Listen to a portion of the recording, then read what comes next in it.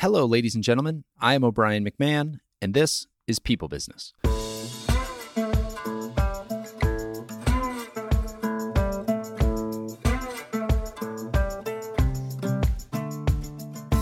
Every business is in some way a people business. From Silicon Valley to the restaurant down the street, every business relies on groups of people working together toward a common cause. That's no easy task. While the world around us has evolved into a high-tech, interdependent matrix, our individual software is largely the same as it was 10,000 years ago. We are social, emotional animals balancing a need to fit in with a desire to stand out. Bring us together in large groups, put money on the line, and anything could happen. This is a show where current and aspiring business leaders can understand the people dynamics at play in their organizations and learn skills and techniques to improve their chances of long-term business success. This week, I'm joined by Bobby Powers, head of HR and learning and development for Gravity Payments. Gravity Payments might sound familiar. They made headlines a number of years ago in 2015 when their CEO announced that he was going to take a significant pay cut, more than 90% pay cut, and raise the minimum salary at Gravity Payments to $70,000 a year. It caught my attention. Thought it would be really interesting to get some insights into the company that would make that kind of a decision. And I had an inkling that there might be some more behind the scenes than just that. And there definitely is. Bobby not only runs HR and learning and development for them, but he is a prolific writer and reader, reading over 70 books a year. He writes on Medium and has his own podcast, bobbypowers.net. He is incredibly, obviously well-read, but also a very thoughtful guy.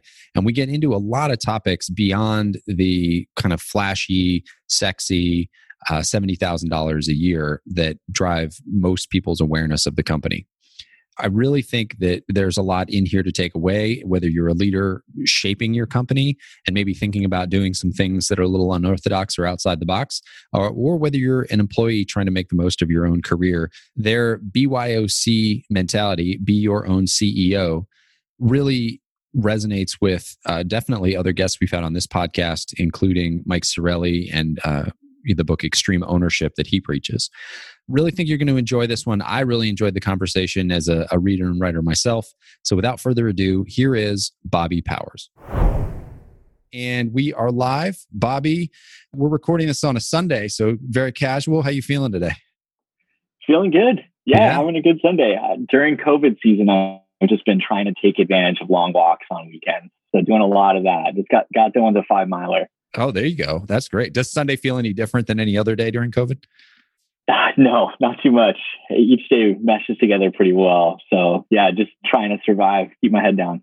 All right. Well, I appreciate you joining me here. I'm really excited for our conversation. I had reached out to you cold. You and I we've only had a few conversations. We've not met each other before, but I was really impressed by Gravity Payments for a number of reasons that we'll get into. And then I thought, it'd be really interesting to talk to somebody in the HR department there. Looked you up and then was really interested in you just individually. And so I thought it'd be great to maybe we'll start with you and then get into the company, and really curious on your perspective on some of this stuff today. But I guess like if we can just go back and start at the beginning, how did you come to even be at Gravity Payments in the first place? And like, what's the history that brought you there? Yeah, for sure. So my wife and I had been living in Boise, Idaho, and we had talked about going to a bigger city. And Seattle really jumped out to us as the kind of place that we wanted to be. We had been over here and visited friends in the past and really liked it. So I started to look around and ask friends and family what companies they really respected in the area. And Gravity Payments came up a lot, part for its living wage policy and part for just the progressive nature of the company, really just trying to treat people fairly and treat businesses fairly and stand up for small businesses. So applied for the company, ended up getting my foot in the door, came in as a business analyst on the finance team of all things. And I was told that the company didn't really hire people into management roles very often. You start ground up and learn the business, and then you see where you end up going from there. So I came in as a business analyst, worked in that role for 6 months. And then the company lived up to their word of letting me just do things I was interested in. And I was able to create a role doing learning and development as the head of L&D at the company, and jumped into that about 6 months into role. And now I've taken over HR and also doing L&D, and yeah, just really learning new things constantly. It's been quite a ride. So I'm a big fan of learning and development. I mean, I do a podcast. I like having these conversations. I like learning new things. And so I'm always curious about companies and what they're doing from a learning standpoint. But how did you pick that as the route that you wanted to go? Yeah, I looked back on past roles I had had in my career, and I realized that I had unknowingly been doing L&D related stuff the whole time. So I was the director of a 160-person client services team for a SaaS company in Boise when I lived over in Boise.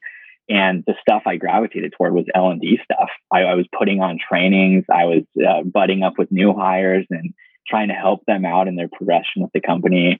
And I was doing a lot of stuff around manager development and training. And so I looked back on that past role, and I looked back on some of the things that I was passionate about as a human, of just reading and teaching other people and learning and growing. And I thought, yeah, that's what I want to do. And so I made the pitch to a few senior leaders at Gravity that we need to have an L&D person. And if you're open to it, I think that should be me.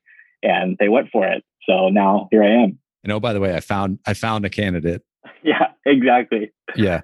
What was that conversation like for you? How did you make that pitch? What was their response? How did you handle that type of conversation? Yeah, it's interesting because I think more and more companies these days are trying to find ways to look first at what their employee skill sets are and then plug people into roles that make sense for those people. And so Gravity is definitely one of those progressive kinds of companies that we try to look at where someone's passions are. And then we say, how does that passion fit into what we do? Is there any way that we can get somebody to line up a little bit more with what they really, truly want to do? And so as I made that pitch, basically what I was asked to do is to workshop that role for a little while. So they said, stay working as a business analyst and take baby steps into this new role. And a couple months from now, if you've done a good job, the entire company should just be able to nod their heads and say, yeah, Bobby's already been doing L&D, of course. And so I basically just worked with a small team of a few people to launch a mini L&D program. We put on a couple trainings around leadership development topics every month. We recorded those trainings and put them into our e-learning system. We did exit surveys of those trainings and tried to recalibrate and find out what we could do differently with the next one. And basically just baby stepped my way into that role. And then sure enough, a couple months later, looked back at the ground we had covered and was able to justify making that kind of switch. And people nodded their heads and said, yeah, that's what we're doing now. So it was really interesting in that I was told from a lot of the senior leadership there that you can make a way for this. It's all on you. And it was right. So were you doing that work during your day job, or were you doing it nights and weekends, putting in the extra time that way? Like, did they make space for you, or were they like, all good, but do it on your own? Yeah, great question. It was a little bit of both. And they had acknowledged that if you want to do this, you still have to keep your full-time job going. You still have to keep up the number of cases that you're doing on the finance team. So I had a conversation with my boss on the finance team at the time and level set expectations a little bit with her and try to find out, what do you need from me for the finance team to be successful? And so she set some standards there, and I was able to keep those going. And she also gave me some bandwidth during the day. She said, if you're keeping up with the amount of workflow we have coming in, we have a slow day, feel free and go do more of this L&D stuff. So it didn't end up involving that many more hours or anything like that. It was just basically making sure that I was first prioritizing my current role, and then second, filling the gaps with this L&D role. Kudos to you for doing that. And that strikes home for me because we have people often in our organization who want to switch from the service side to the sales side. And so I sell our service, and it is a pretty high pressure sales job. You only get a handful of opportunities each year, and you need to hit a certain budget, and there's a lot of pressure to budget. It's 100% commission sales job. So there's no salary, there's no backup. And not a lot, but what happens sometimes is you get people on the service side who say, oh, well, I could do the sales side. I see that there's an income potential there, and they want to make that switch.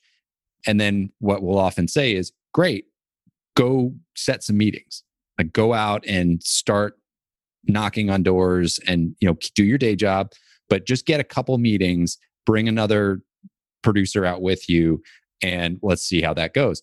And I've been at the company for 11 years and almost no one actually does it because it's so much harder. It's so much easier to say from the outside, oh, I want that thing, than to actually prioritize it, take the time and go execute on it. So that was a part of your story that caught my attention too. And I was wondering, this may be kind of a non sequitur here, but reading for you, I know that, a lot of people are readers, but you sort of identify with that in a very different way, maybe not a very different way, but in a more extreme way, more purposeful way. Can you describe your reading habits and what you do with that reading? Yeah, for sure. So reading has been one of the biggest parts of my life for the last decade or so. I read over 70 books a year. A lot of those are related to business, leadership, psychology, marketing, you name it, like just basically different things that in the nonfiction world can be tools that I use to solve real problems in my life. And so oftentimes the genesis of that is I'm facing some kind of problem of, I'm really struggling to give feedback to this peer. And I go read books about feedback, and that teaches me how to solve a real world problem. And I immediately go and use it. So that's been my reading journey. Really, for the last decade or so, I've been doing that kind of thing. And I read a lot of nonfiction. I also read a lot of fiction. I've been reading more and more fiction recently and getting into that as a way of learning other people's stories, and learning how to be a better storyteller and build empathy. Tons of research supports the idea that fiction helps us build empathy and see the world from another lens. But yeah, looking back when I was growing up, I loved reading when I was, 5-10 years old. I did the Pizza Hut Book It program. I don't know if you ever heard of that, but no, I haven't. What was that? Yeah, it was a nationwide program Pizza Hut rolled out years ago that you could read and you could earn little stickers that eventually you would turn in for like baseball tickets or free books or gift card to your athletic store, anything like that. And so I loved doing that as a kid. But then in junior high, high school, and college, I really had the love of reading bashed out of me. I stopped reading at all for fun. Reading became just purely a mechanism to get a grade on a quiz or a test. And I stopped reading until right around senior year of college. I picked up Malcolm Gladwell's book, Blink. And I read the book, Blink. And I think someone had randomly recommended the book to me and said it's actually a really good nonfiction book. And I thought that was an absurd concept at the time. Yeah, those two things don't go together. They didn't at all in my mind up until then. But I read that book and I said, oh my gosh, I can learn something new and I can also enjoy it. And light bulbs went off. That's the first time I had ever experienced that sensation of learning something new, having these cool stories from Gladwell I can share with my friends. And then also, I'm really enjoying the whole process. So that put me on this whole path I'm on now of, reading 70 plus books a year. I want to get into the book reading, into the minutia of that a little bit, but to tie that back to your proactiveness and going out and building the L&D department, do you think that it's just your innate drive to learn and do new things that drove you both to reading and to creating that role for yourself? Or do you think it was something about the reading and the lessons that you've picked up that gave you the drive to go out and do that on your own to build that role? Yeah, I think it was both. I definitely just love learning, and I consider myself to be a really curious person. But also, I think that there's a positive flywheel that you see with reading. Of you read, and then you realize that what you just read last week solves a business problem today. And that makes you that much more excited to read more. And so I started to see these incredible connections between things that I had read. I had maybe read a behavioral economics book about how people make buying decisions. And then I had also read a marketing book about how marketers use psychological principles to sell. And then I read a leadership book about how people lead teams. I would take all those ideas together, and that would solve a problem for me in whatever job I had at the time. I was working in retail management at Target for a couple years. And I took the lessons I learned from all these different places, and those were solving problems for me on the retail store basis of leading a team that's trying to merchandise store shelves. So just weird observations like that spun the flywheel in a really positive way for me that made me want to read even more. And I think once you get into that too, you see, oh, I can learn things for myself, and it becomes this intrinsic thing. And so then it builds that muscle of going out and doing things proactively. And then that leads to things like what you did, which is, oh, I want to take on this role. So I'm going to proactively build that out. I'm going to proactively learn this thing.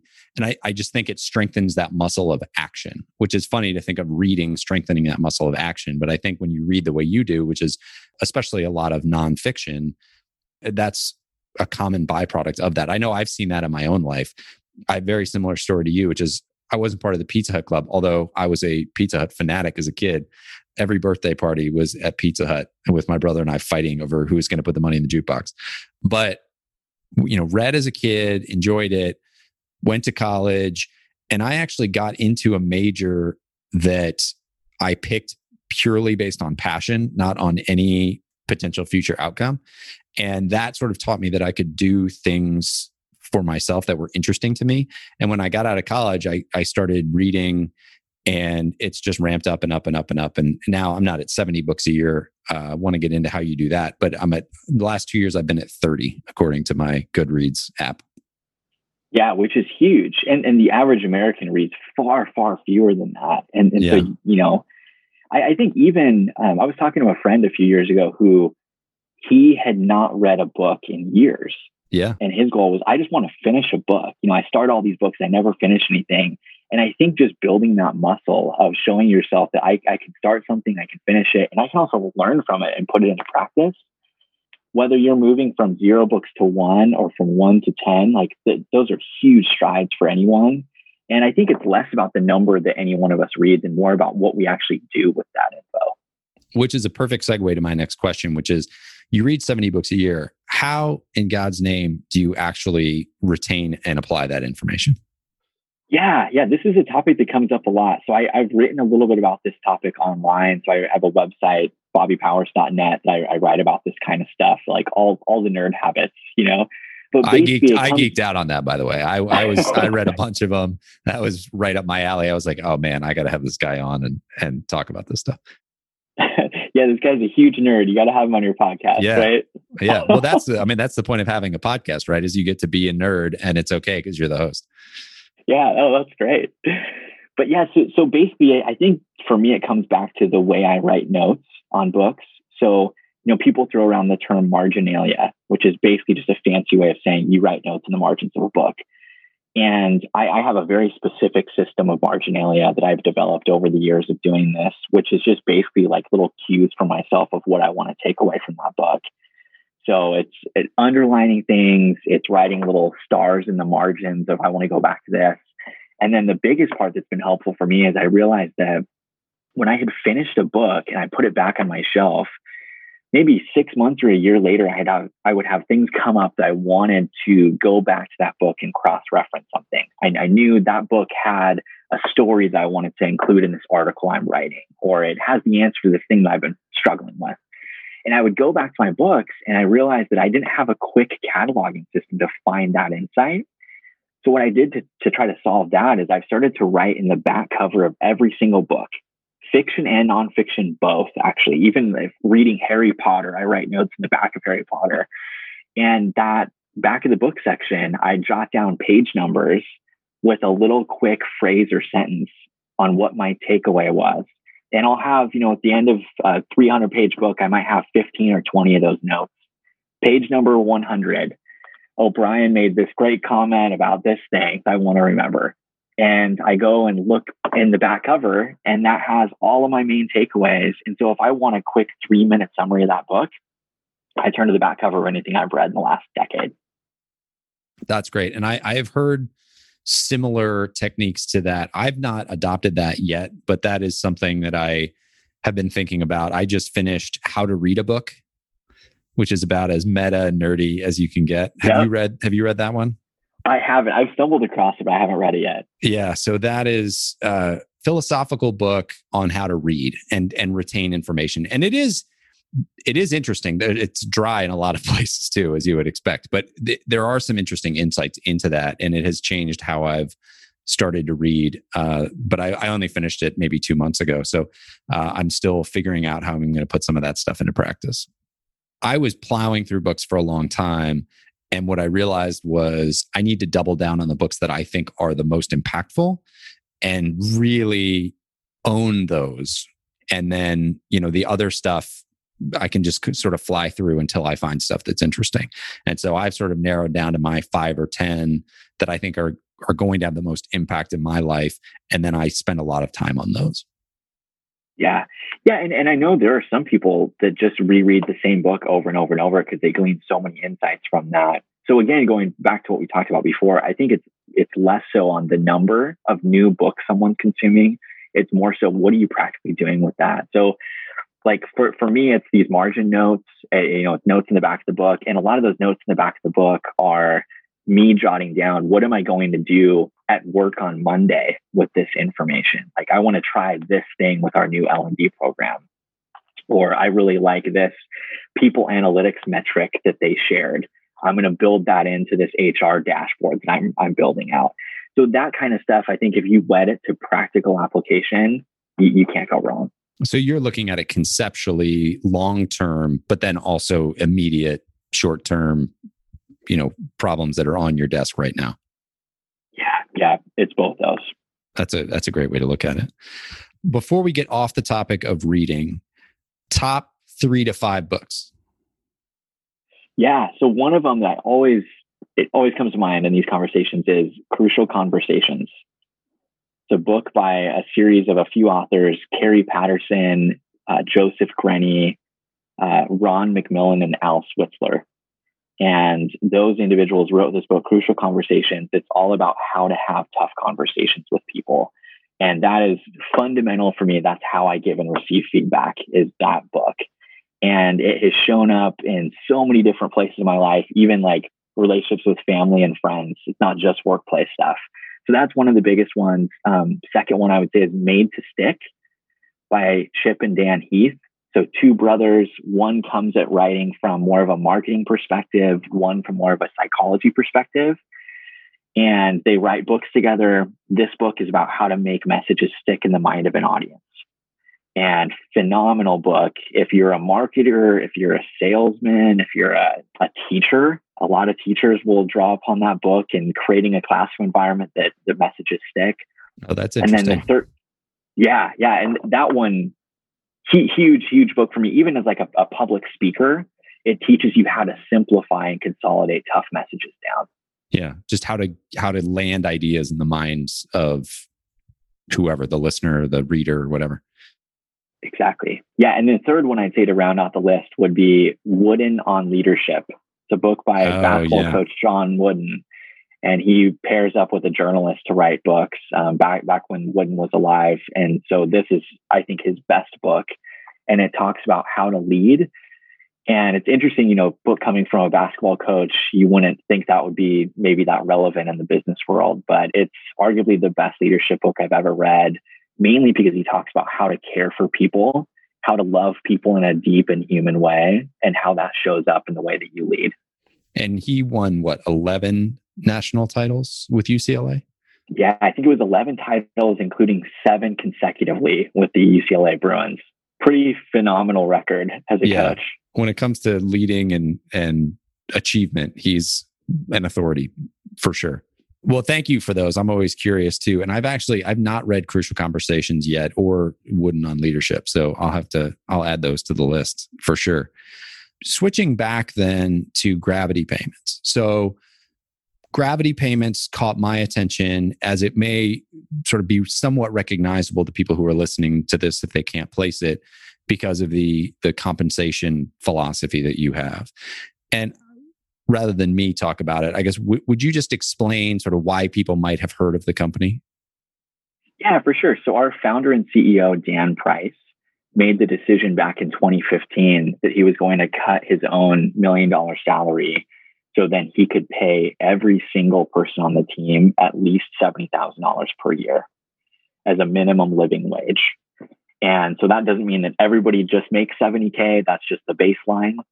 And so he worked with our company and our head of finance to basically ramp up everyone to $70,000 a year. And we recently made the decision to even roll that out in a new company that we acquired in Boise. So back where I'm from, Boise, Idaho, we had acquired a small software company there, and the cost of living is drastically different than Boise, Idaho. I know because I've lived in both places. It's very, very different. And we just rolled out that same $70K living wage ramp for Boise as well. And the decision was really fueled by some of the conversations that Dan had with team members and friends, people talking about how they were worried about a rent increase of, $50, $100, $200 a month, and that was going to break them. And Dan just didn't feel like it was the right thing for him to be paid so much and for his team members to not be able to deal with a small rent increase like that. So he made that decision and ended up getting, a lot of press for Gravity along the way, which is great. But yeah, something that we're very thankful for that living wage. Not all positive press either, though. I mean, that it's a great thing to say, oh, that's great, everybody's gonna make money. But there were a lot of people who were not fans of that, including, from what I've read, some of your clients. Yeah, it depends on the story that you read on that, and any supercharged business decision like that is going to get its share of blowback. So he was called on to different news shows from people that were calling him a socialist and thinking that he was advocating for ardent socialism. Not that, he just wanted to pay people enough so they can do their normal day-to-day lives. We had a couple employees that left around the time because they thought it was unfair that, they had been at a salary that was close to that new minimum salary. And they thought it was unfair that everyone was getting paid as much as they were now. So yeah, it came with its share of a couple drawbacks, but, the business has soared since then. We've grown. I forget the exact numbers, but since then, I think we've doubled or tripled in our total number of clients that we're serving. And our revenue and income has continued to go up with the small caveat of COVID. COVID hit us just like it hit everybody. But before that, the business has definitely been doing well. And even in non-traditional metrics, like, sure, our financials went up, but we've also been able to see more and more people pay down debt. We've had a lot more babies born at the company from people to feel like they're in a financial situation. They can have a family now for the first time. So it's had all these really positive impacts. That's fantastic. And that idea was born out of the research that came out. And I would get it wrong if I tried to quote who did the research, but after about $75,000, every extra dollar you earn has diminishing returns, right, on your happiness. And so the more you make up to $75,000, exponentially more, the happier you get. Because like you just said, you have flexibility, which is really just less stress, right? So you have more peace of mind. And then above that, you still get more happiness as you make more above that, but each dollar is a little bit less, you gain a little bit less happiness than you gained before. And so if what I have read is correct, that was sort of how that decision was initially made. And it sounds like that's borne out from what you've seen. Yeah. And one of Dan's goals with making that decision too was to take money off the table as a concern for employees. So Dan doesn't even look at money as a big incentive. He talks about how money and compensation just overall is more of a hygiene factor, that if it's there, you're good. That box is checked, and you can focus on all the other things that make you happy, and hopefully have a job that gives you fulfillment and be working toward a really motivating vision and mission for your company. Like for us, it's helping small businesses out. So yeah, I think that's one thing that's been lost in a lot of the coverage around Gravity is people think that we're a company that we just try to lavishly throw money at people. And it's actually, our goal is to take money out of concern so then people can focus on other things and grow and develop. Which, I mean, since we've already talked so much about books, Daniel Pink's Drive, that's exactly the premise of that book, right? Is that money is a factor until you hit a certain point. And then after that, all these other things come into play, which is why you get some companies that pay their people a lot and they have high turnover, because it's not checking all the boxes. There are other levels of Maslow's hierarchy that you need within a company. I think about that when I'm advising companies too, because what I do is total rewards consulting. And so that's one bucket, right? Comp benefits, retirement, like that is a bucket. But if you're just focused on our bucket to help with recruiting and retention, you're going to be missing out on all the other buckets and all the other levels of Maslow's hierarchy that you need. And so I think that's a good insight. Yeah, that book is incredible. So that's another one for those of you that are listening. If you haven't read Drive by Dan Pink, great book. And that was a book that was one of the factors that our CEO and founder, Dan Price, used, was Dan Pink's book and his research. And we talk a lot about autonomy, mastery, and purpose. Those are the three things that come out in Dan Pink's research that are really necessary for people to feel fulfilled in their jobs. They want autonomy, they want mastery, and they want purpose.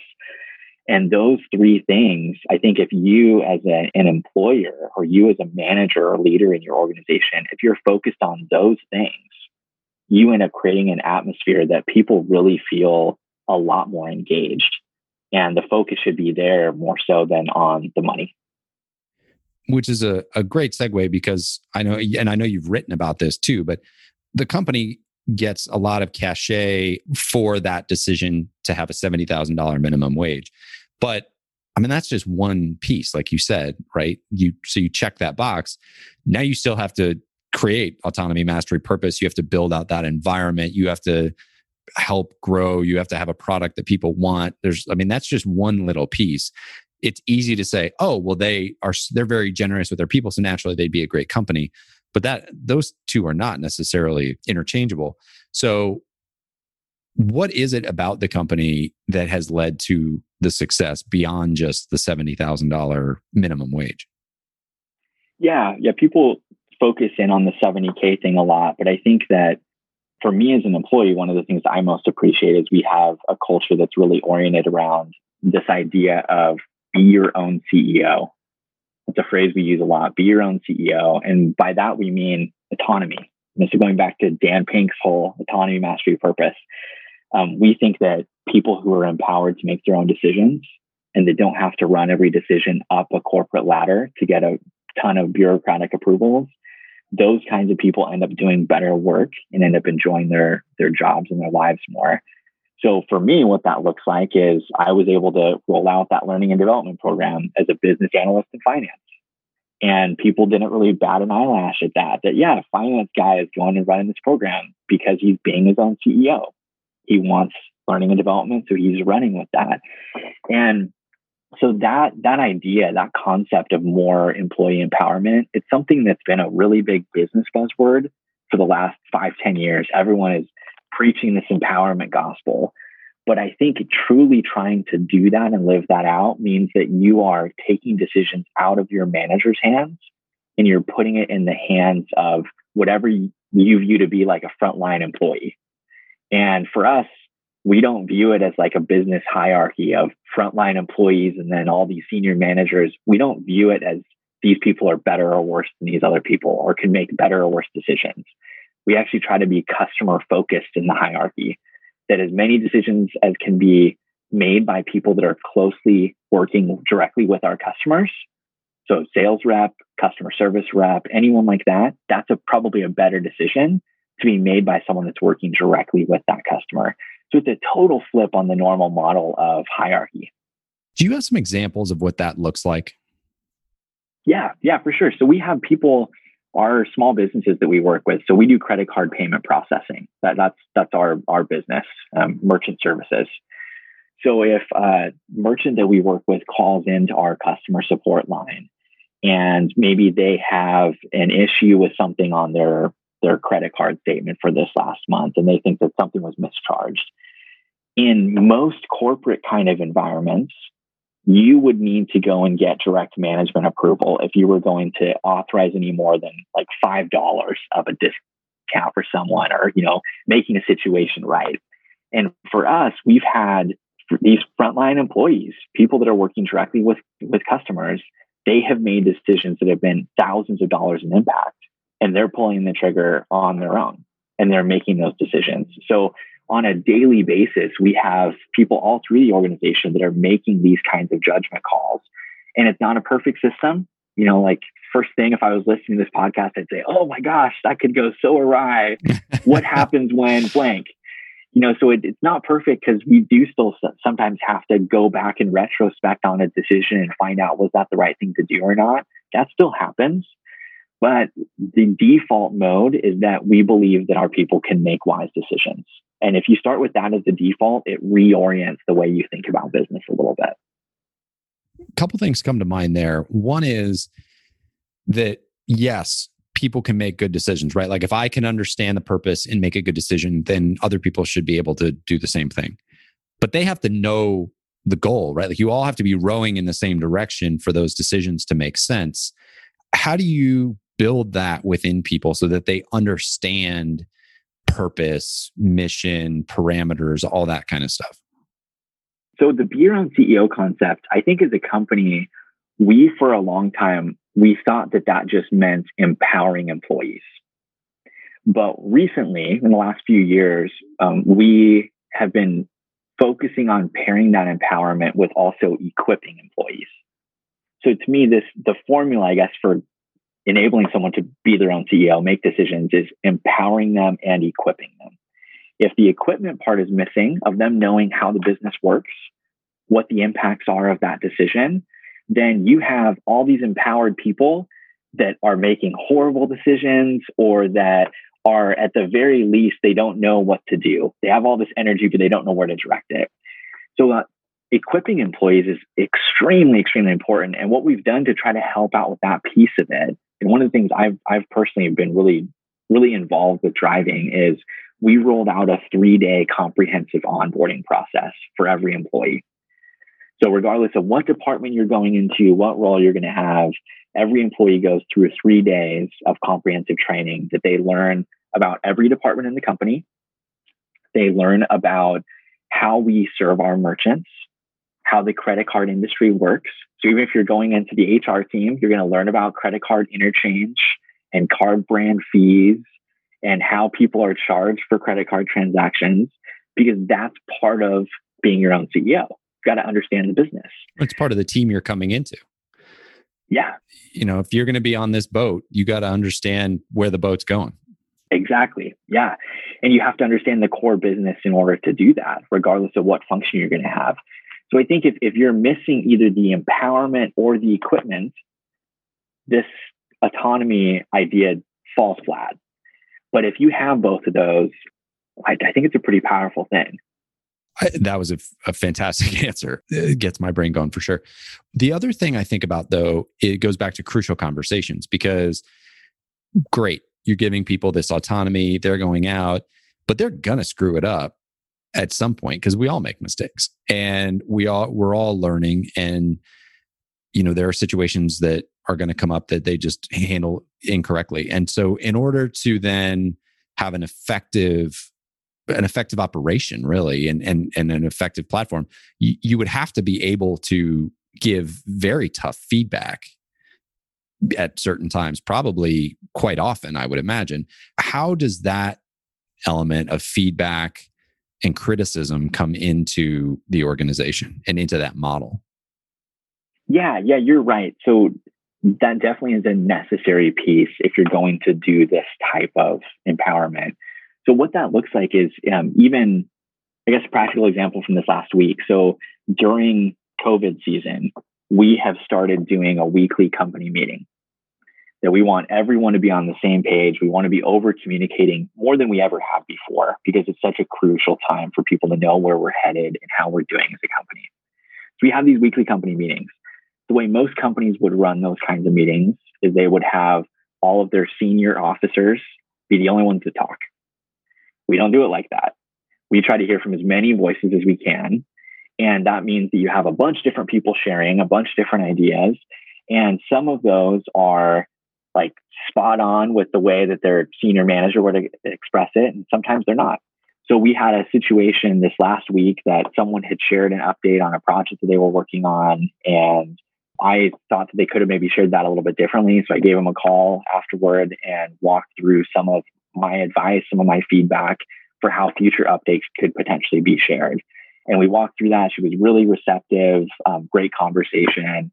And it was all oriented around this idea of growth. As I said, hey, I really believe in you as an employee. I want to hear you share way more at these company meetings. So you should be sharing a ton. With that comes this high burden of responsibility that I want you to be the best in the company explaining this stuff. And so if you're modeling your feedback like that, and it's clear to that person that you're sharing the feedback for their own development and their growth, then I think that conversation can go really, really well, and often does, because you're modeling how you want them to behave. How do you encourage people to proactively have those conversations with each other? Yeah, one of the ways we've done that is we do trainings company-wide on feedback every year. So we run a similar kind of giving feedback training, multiple times over the last few years. And in that training, we ask the question of whose job is it to give feedback? And a lot of the time, newer employees or people that don't quite get it yet will say, that's the manager's job.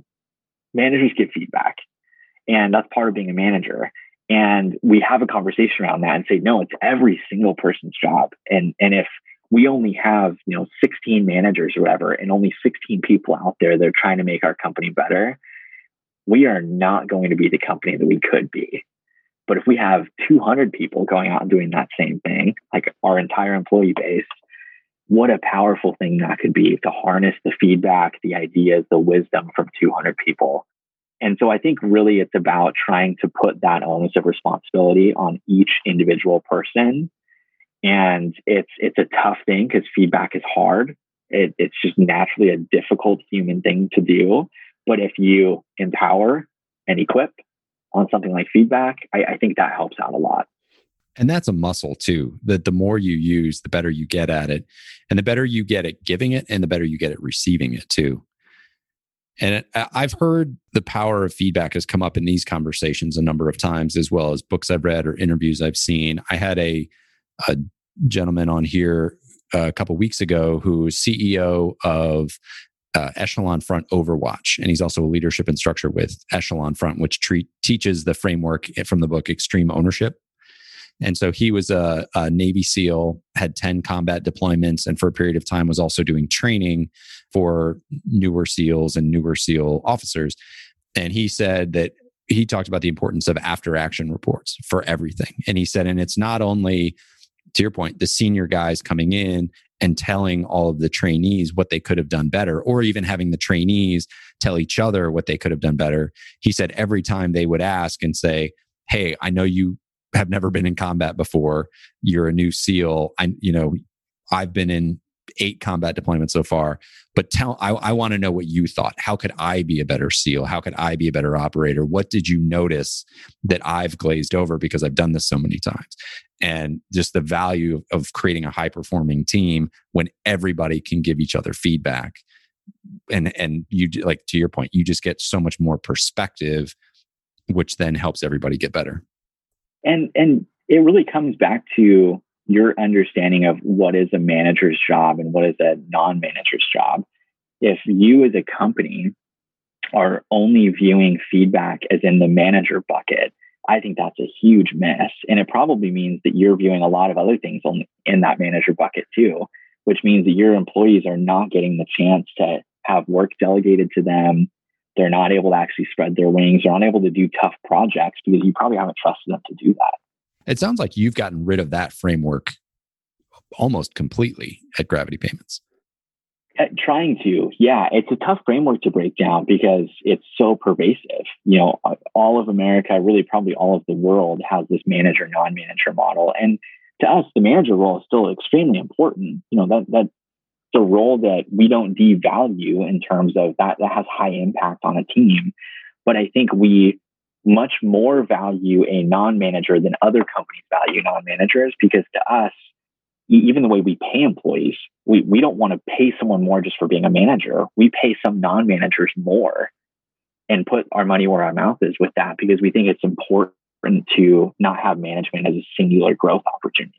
So then what is the role of management at Gravity Payments?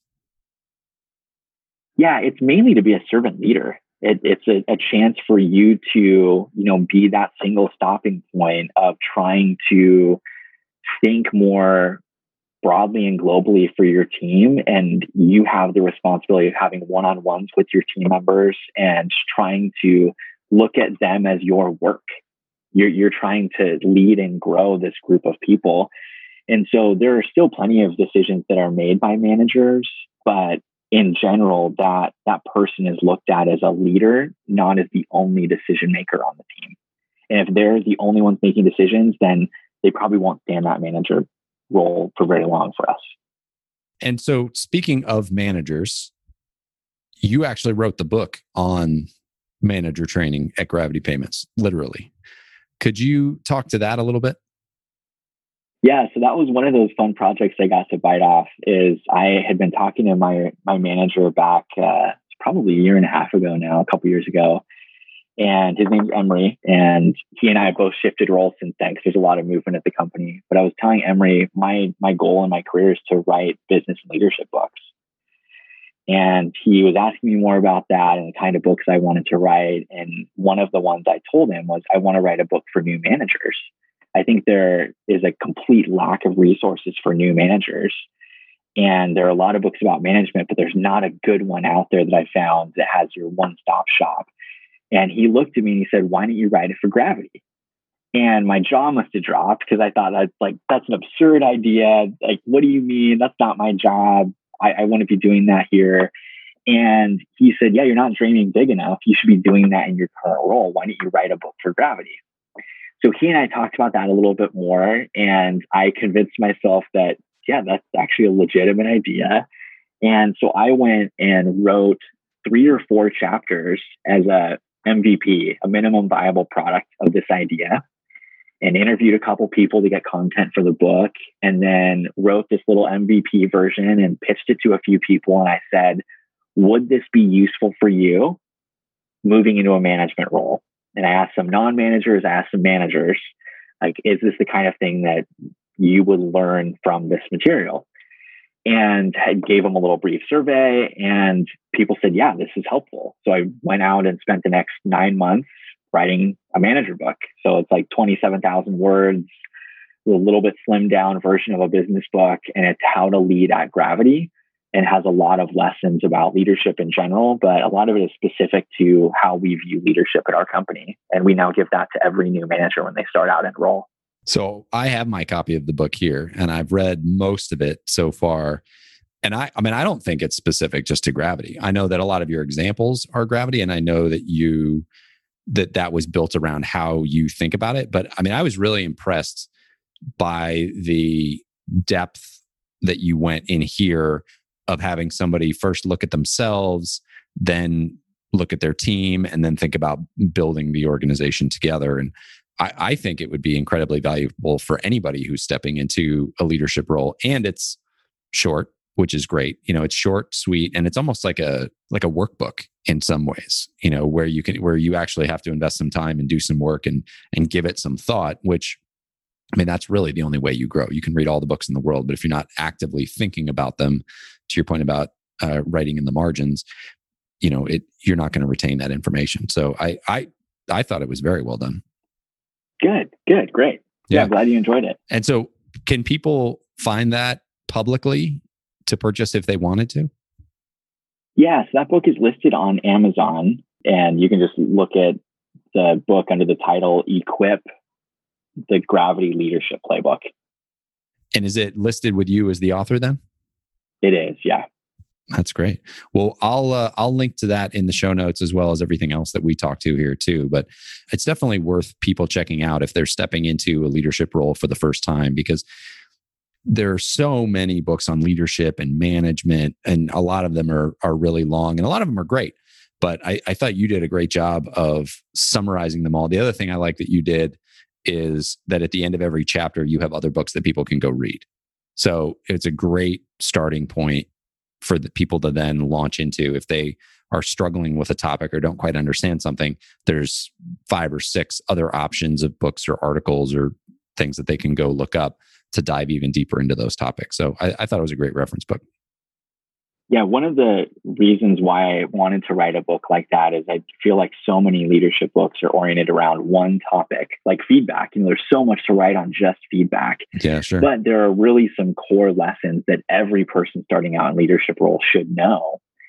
And so you could either I was putting myself in the shoes of when I started out in management. I could go and read a book on feedback, a book on leading meetings, a book on interviewing and hiring, and I'd read, 15, 20 books, or I could have one-stop shop that has high-level info on all those. So I wanted to go that latter route, do the one-stop shop. Well, and most people just need a place to get started, right? And a framework to think about. That was something I talked to Mike Storelli, the CEO of Echelon Front Overwatch, about that as well. And more, I believe that we need to be simplifying the frameworks that we're using. And so, to your point, there are all these books out there, and it's great to go read them. But at the end of the day, you need to have a clear operating framework that you work within that has been tested and shown to be successful. And then you can add little things in, you can take little things out, you can tweak it however you want so that it's optimized for what you need to do. But if you're trying to do everything, trying to read those 20 books and apply them in your first year as a manager, there's just no way to do that. But to have something where you can have a very clear framework, a good place to start, I think that's incredibly valuable. I agree. Have I talked you up enough about the book? I mean that, though. I really do think it was great. Good. Well, thanks. I'm not just saying that because you agreed to spend your Sunday afternoon with me. Well, I know that we're getting close on time here, and it is a Sunday, so I want to let you get back to it. But I have a couple of questions that I just try to ask people kind of generally for their impression of. The first one is, what is the purpose of business? Yeah, such a good question, such a big question. So I know the classic definition is basically to generate a profit. And I refuse to believe that definition. And I know there's been a lot of pushback against that idea, rightly so, in the last couple decades. So I would say the purpose of a business to me is twofold. One would be that you're creating a product or service that people love, that there's a market for this thing and you're really scratching that itch for people. But then secondly is that you're creating an environment that people want to work in. And I think that's the part that is missed a lot, is that to me, a business isn't just a function for producing a good or service. It's a place that's the livelihood for X number of people that are working within it. And so if you can do a good job of both of those things, you'll not only have a profitable company, you'll have an engaged workforce that is making you more and more profitable. I think that's a great answer. And I agree with that a lot. And you hear politicians talk about wanting to create jobs, right? We need more jobs. We need more jobs. And the reason we need more jobs is because that helps people go out and lead fulfilling lives and achieve their dreams. And it keeps people happy and healthy and socially connected and all of those things. And to just say, oh, we just need the jobs, stop, and end of story, isn't doing it justice either, right? I'm a big believer that you should be creating an environment where people want to show up, where they have the ability to fulfill their dreams, and where they feel autonomy, mastery, and purpose, right? All the things that we've been talking about. Is there anything that you are sick of talking about when it comes to the workplace? And is there anything that you're really excited to be starting to talk about? I'm really sick of all of the business buzzwords and the jargon. I've started to see articles online of like these 20 business buzzwords need to get put to bed, And I think in general, some of the stuff we've been talking about on this call falls in that category, like empowerment. I'm sick of the fluffy idea of empowerment and that not actually meaning anything to people, and business is not actually doing something with that. So yeah, that would be one of them. What are you excited about? Something I'm excited about would be just really the idea of people getting into their passions, people finding out what makes them tick, which oftentimes is a 2 or 3 decade long struggle of trying to find out what am I most passionate about as a human and leaning into that thing. And so for me, it was getting more involved with learning and development. For a friend of mine I was actually just catching up with recently, for him, it was writing children's books. He realized he had a big passion around writing children's books and helping connect with and develop the young minds of our world. And whatever it is for you, I think finding a way to orient more of your life and your job toward that is a really, really powerful thing. And there's a lot that's been written and talked about in terms of finding your passion and should you like quit a job to go pursue your passion or travel the world. I think it's less so about like quitting a job to do that thing and more so finding a time and place in your schedule to carve out little chunks of that passion for yourself. So it could be at night, like I read 2 or 3 hours a night and do my writing then too. After my job, I find little bits and pieces of how I can bake that into my job. And I think for any one of us, it looks a little different, but I get really excited about hearing someone's passion and how they're going to go live that out. I agree. I love that. And it's one of the reasons I enjoy doing this podcast, right? Is you get to talk to people who are passionate about what they're doing, who have something interesting to share. And then I get to be a part of helping share that. I also get to learn it. You know, as I said at the beginning, I'm a nerd too. So I love having these conversations and learning it from myself. Bobby, this has been great. Really appreciate your time here. Appreciate your insights. I think there's a lot to learn from what you guys are doing at Gravity Payments. Is there anything else that you would want to say to put a bow on this? Yeah, I think the main thing would just be invest in people in whatever way that you can, wherever you are in the organization, find ways to invest in people. And usually dollar for dollar, an investment in someone else's growth and success is the best way you can spend money. And the way I think about it as an L&D professional is it's not just my job to develop an employee as a cog in the machine to spin faster.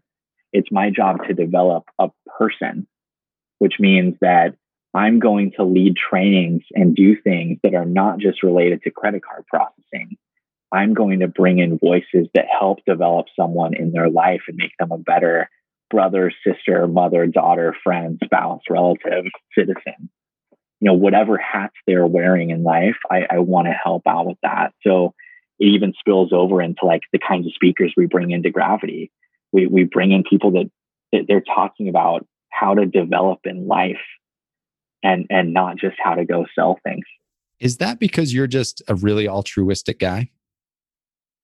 I don't know. I don't see myself in that light. I don't think so. But I think that's part of like finding out what people are excited about is like people are excited about more than just their day-to-day job and bringing in money for the firm. And if you can find ways to teach people something new that helps them out in life, like we hosted the co-founder of the Black Lives Matter movement a couple of years ago, back before all of the stuff going on today. And he came in and talked about 0% credit card processing, not a single lick of credit card processing in that talk, but it was about how to be a better human and how to care for people. And I just think there's a power in doing stuff like that and viewing someone as the whole person rather than as an employee. I agree. And as you said that, it just made me think like, of course, there are business benefits to doing that too. Like if you are teaching people about how to be more resilient in life, they're going to be more successful when they're facing business challenges.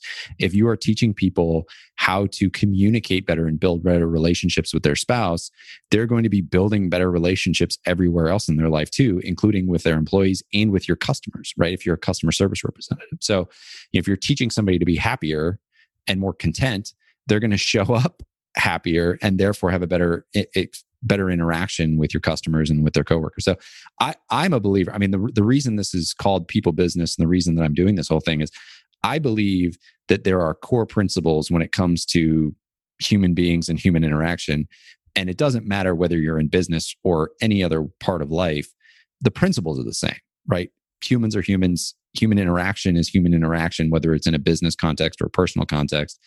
And so, I would underscore what you said there. I mean, the more we can all be making ourselves more well-rounded human beings and helping our employees be more well-rounded human beings, the better our business organizations are going to be, for sure. Yeah, 100%. Good. Well, that was a wonderful bow to put on this. Thank you. Well, thank you. I will link to everything in the show notes. And I encourage people to check out the leadership book and check out all the other books that you had mentioned, as well as, read up on your blog and some of your insights. So, Bobby, thank you very much. Great. Yeah. Thanks, O'Brien.